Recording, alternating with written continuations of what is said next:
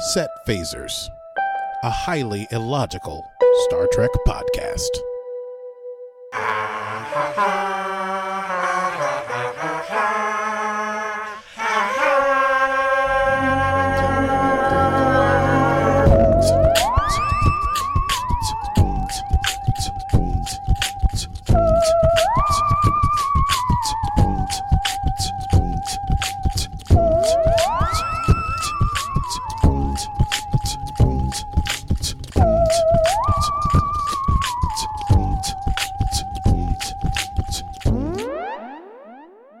Maybe it does need some Vicky. No, it doesn't. What were you saying? As we were singing this offline?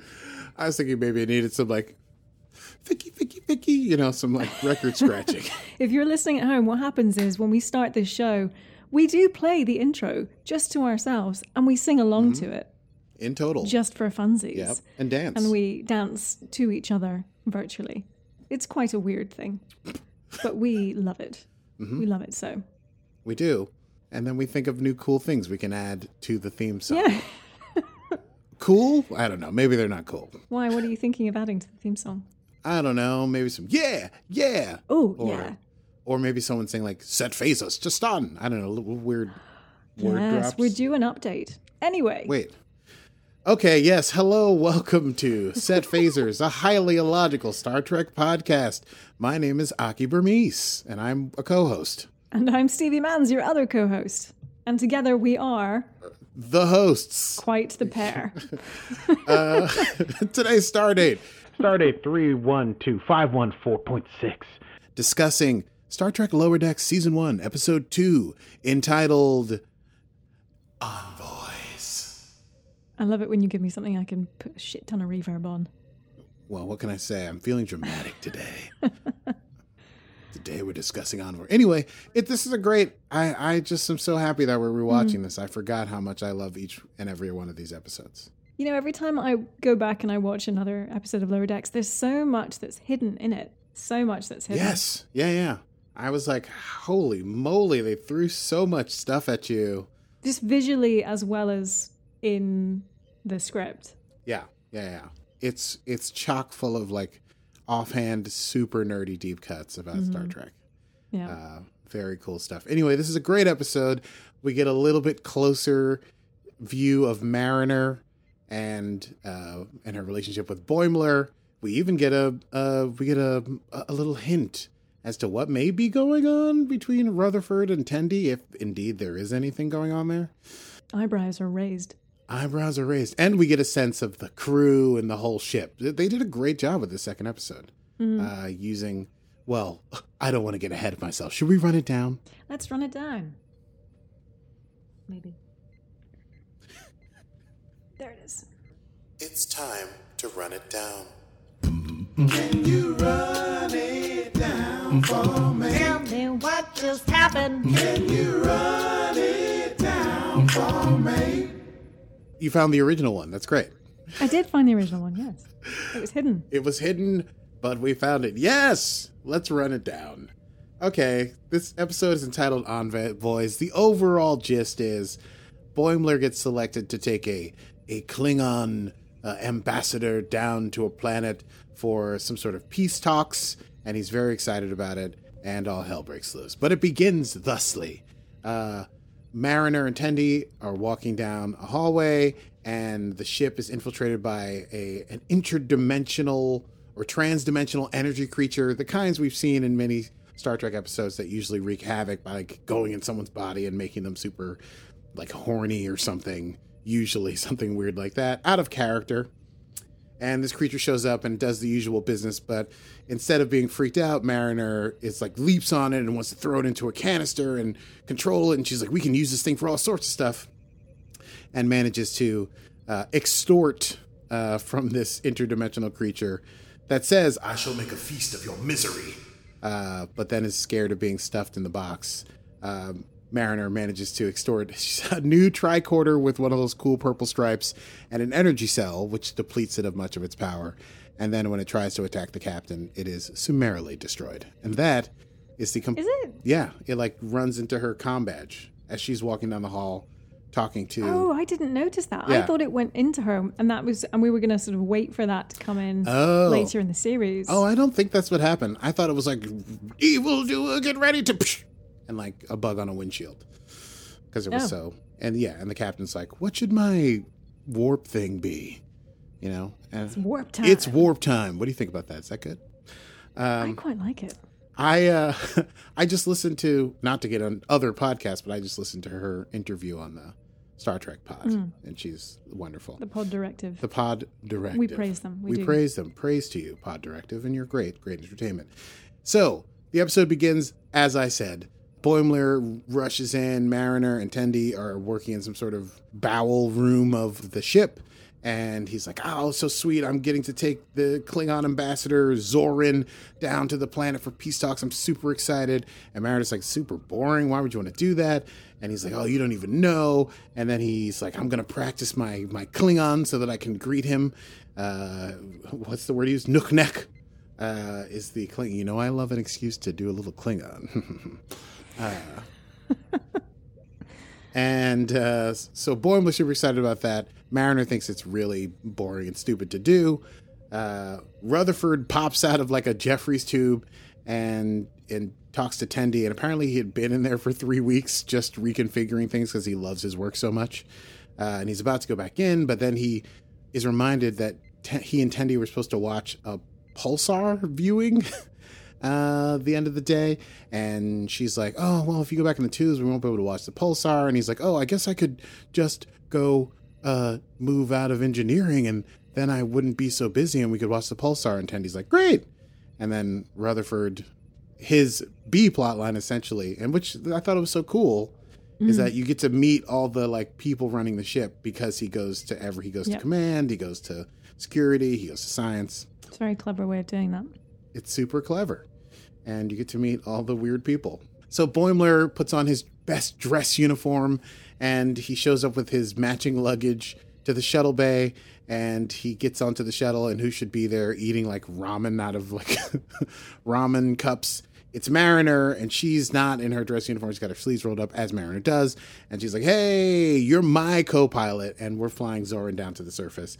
And then she starts playing with the blast shield and singing the blast shield song, which I tried to memorize, but I couldn't.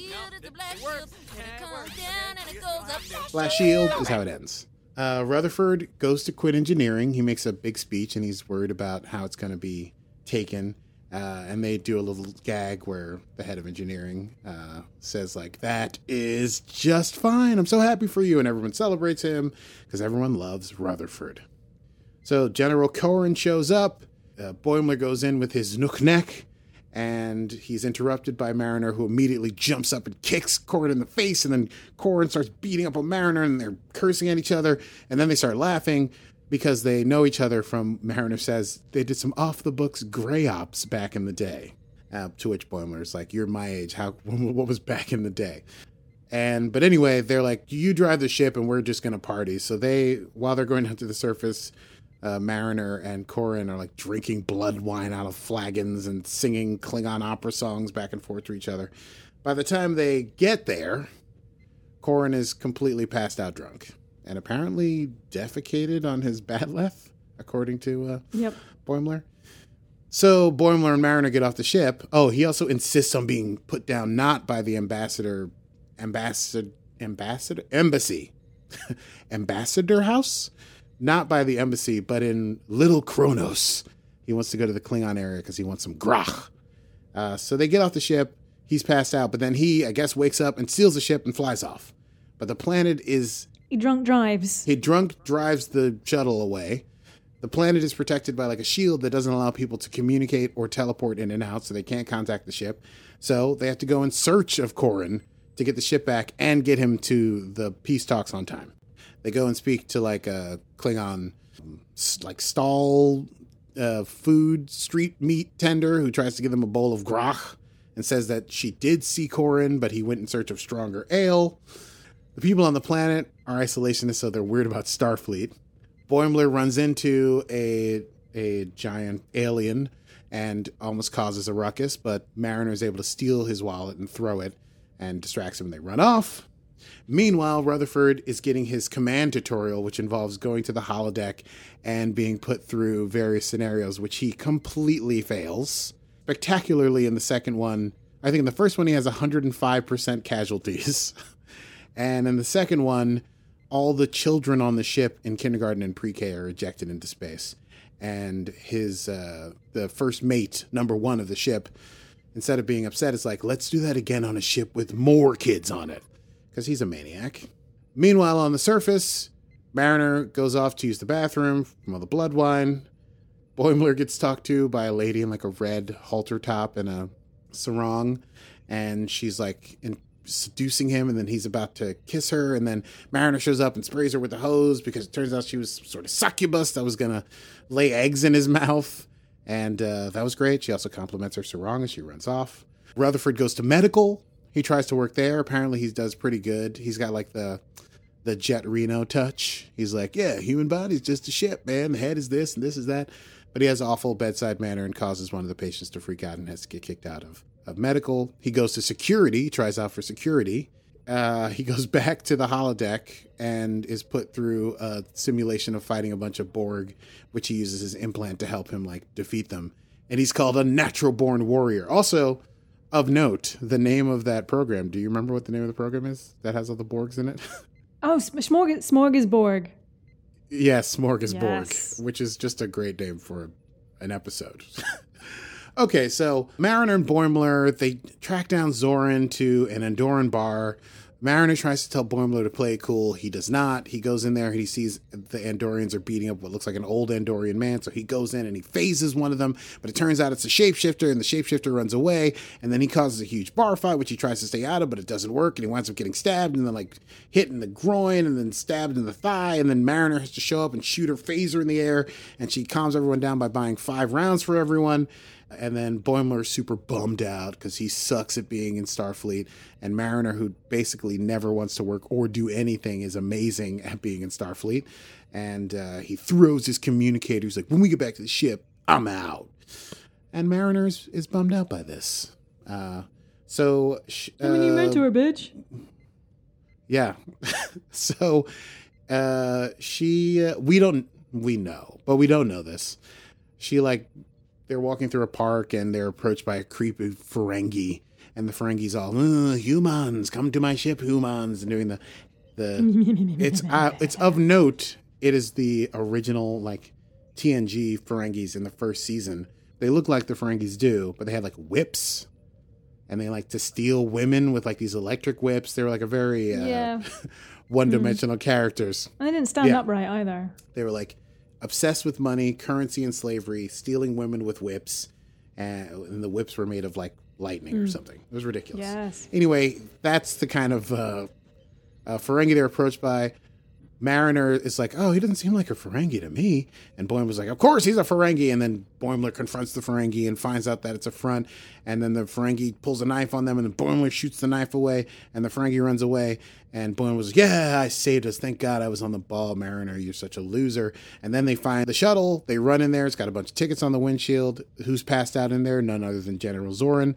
It's right by the embassy. So they drag him out, leave him in front of the embassy, and they fly back to the ship.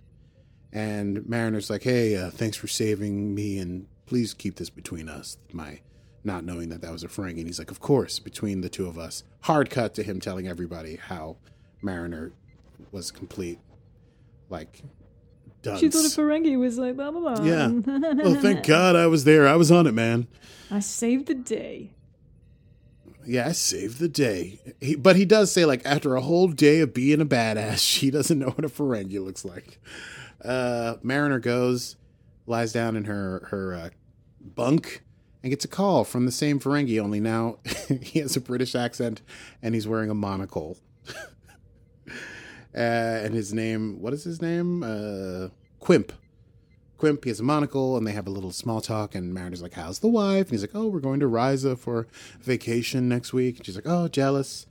Meanwhile, after Rutherford, he did so great with security, they wanted him to be part of the Bear Pack, is what they call themselves in security. But once he gets there, he realizes he's not into it. He wants to be an engineer again. He has to leave. Again, it seems like they're going to be upset, but instead they're super happy for him. They're like, follow your dreams.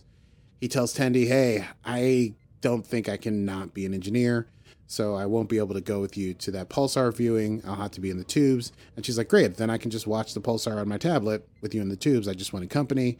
So the episode ends with Rutherford and Tendi sitting in a Jeffries tube. And Tendi's looking at the pulsar, and she says, isn't it gorgeous? Or something like that.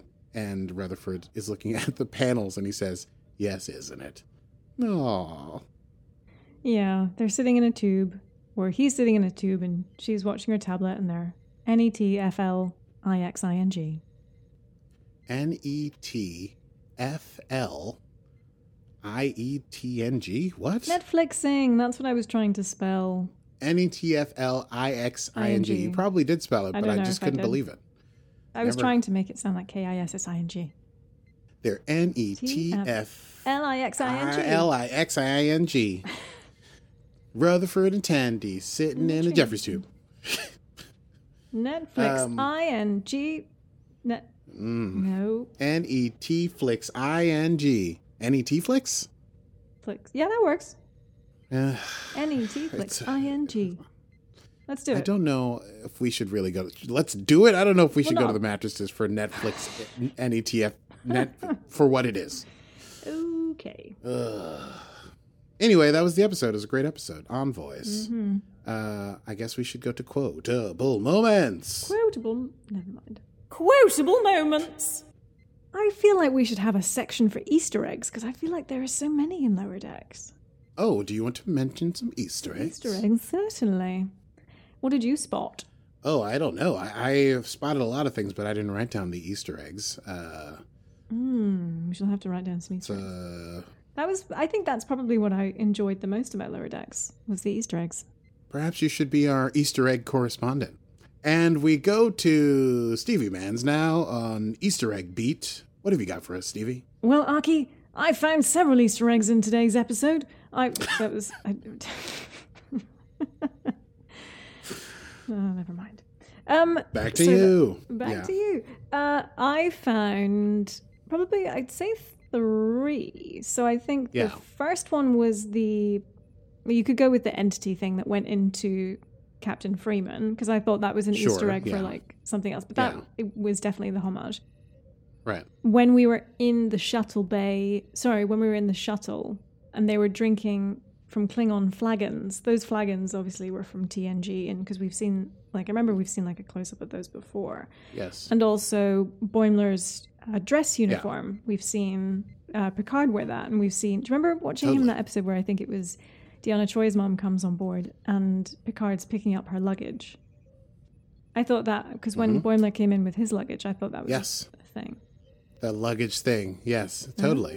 That's astute. And let's see, what was the other one? Oh, did you happen to notice the name of the shuttlecraft itself? I did not. What's it called? Yosemite. Oh. Now that is a deep cut Easter egg, my friends, because I believe that was a throwback to Yosemite National Park, which was the site of the mountain El Capitan, which Captain Kirk attempted to free climb in Star Trek V, The Final Frontier. Well. My goodness. Deep cut. We should have like a for you. When you find a deep cut. Thank you very much, Stevie. So great to hear from you. We'll get back to you on Easter eggs in the near future. Back to you, Aki.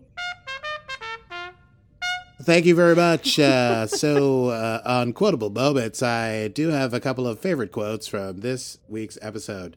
I already mentioned that the entity says, I will feast on your misery, which I just found funny. I shall make a feast of your misery. I can stop talking like that at any time. When they find Anabash?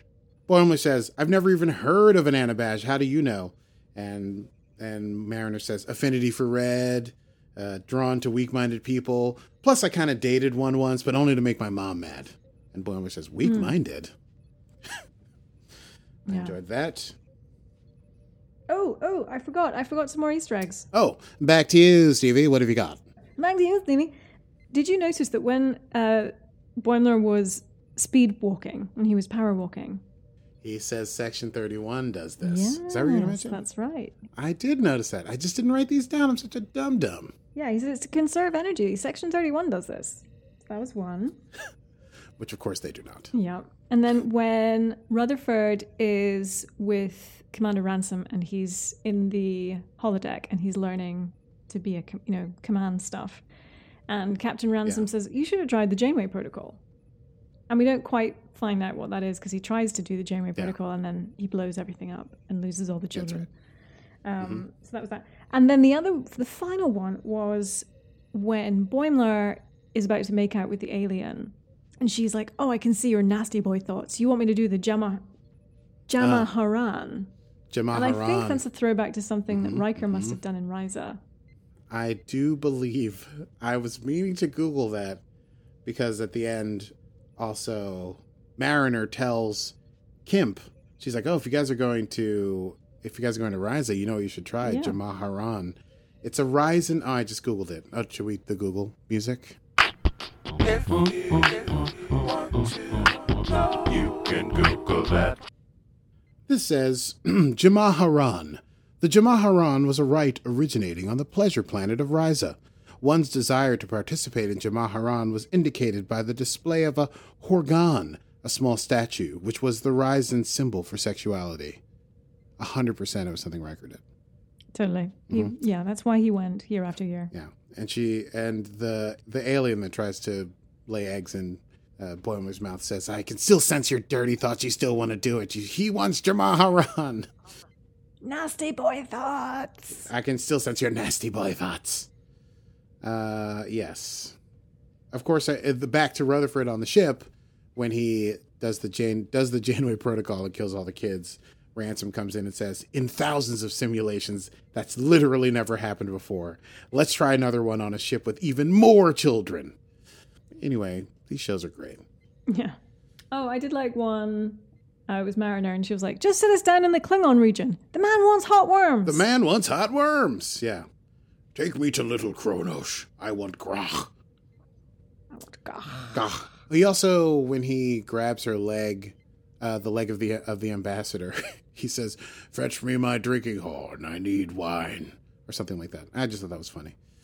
They really nailed the old school TNG Klingon voices too. Yeah.